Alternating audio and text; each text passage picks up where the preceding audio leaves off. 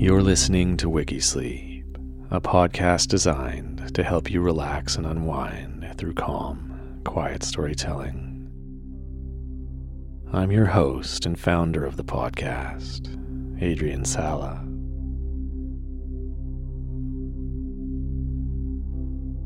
I'm really glad you've chosen this episode, and I hope you enjoy it. But I wanted to jump in quickly to let you know that the Wikisleep app is now available on the Apple App Store and the Google Play Store. If you head to wikisleep.com, there are quick links to download it so you can access this episode in full, ad-free, as well as more content and features.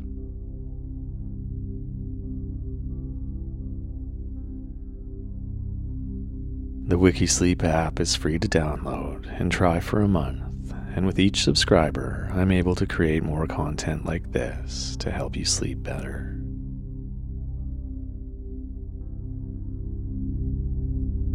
That's wikisleep.com.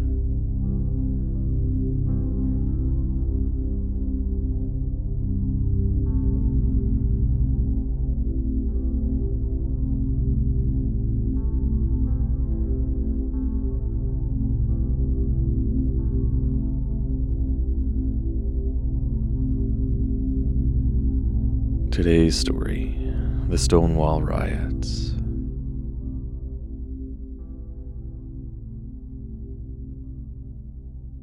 The Stonewall Riots were a series of spontaneous demonstrations by members of the gay community in response to a police raid that began in the early morning hours of June 28, 1969, at the Stonewall Inn in the Greenwich Village neighborhood of New York City.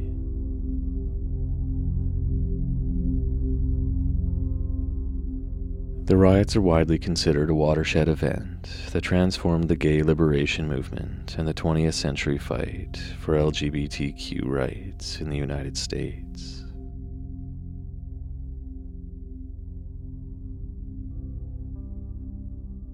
In the 1950s and 1960s, very few establishments welcomed gay people.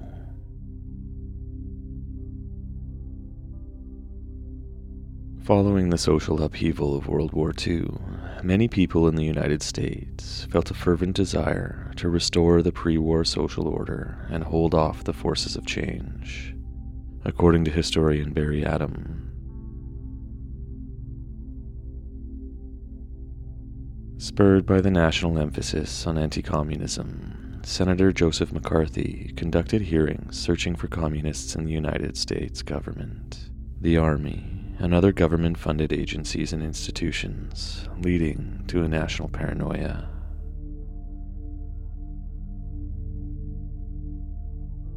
Anarchists, communists, and other people deemed un-American and subversive were considered security risks.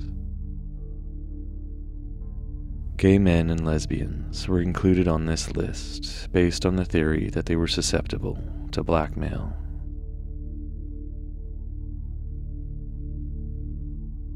Between 1947 and 1950, 1,700 federal job applications were denied.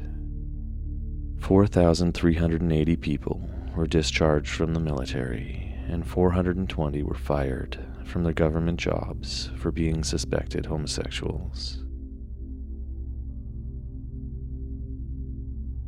Throughout the 50s and 60s, the FBI and most police departments kept lists of known homosexuals and their favored establishments and friends. State and local governments followed suit. Bars catering to gay men and lesbians were shut down, and their customers were arrested and exposed in newspapers.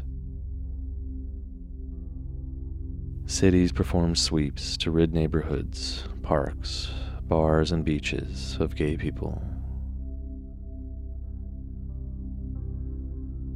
They outlawed the wearing of opposite-gender clothes, and universities expelled instructors suspected of being homosexual.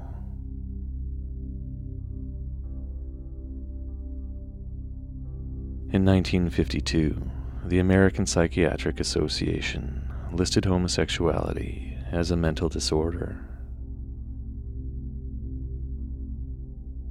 In response to this, Los Angeles area homosexuals created the Mattachine Society in 1950 in the home of communist activist Harry Hay.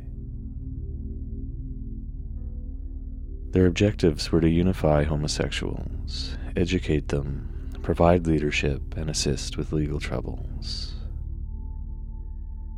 But after facing opposition to a more radical approach, the Mattachine shifted their focus to assimilation and respectability. They reasoned that they would change more minds by proving that gay men and lesbians were normal people, no different from heterosexuals.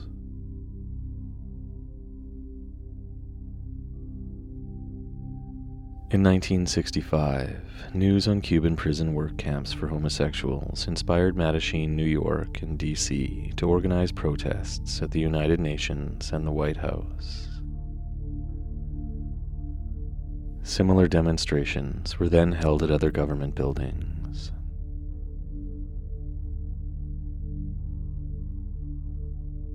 At the same time, demonstrations in the civil rights movement and opposition to the Vietnam War grew in prominence, frequency, and severity, as did confrontations with police forces. A cohort of poets, later named the Beat Poets, wrote about the evils of the social organization at the time, glorifying anarchy, drugs, and hedonistic pleasures over unquestioning social compliance, consumerism, and closed-mindedness.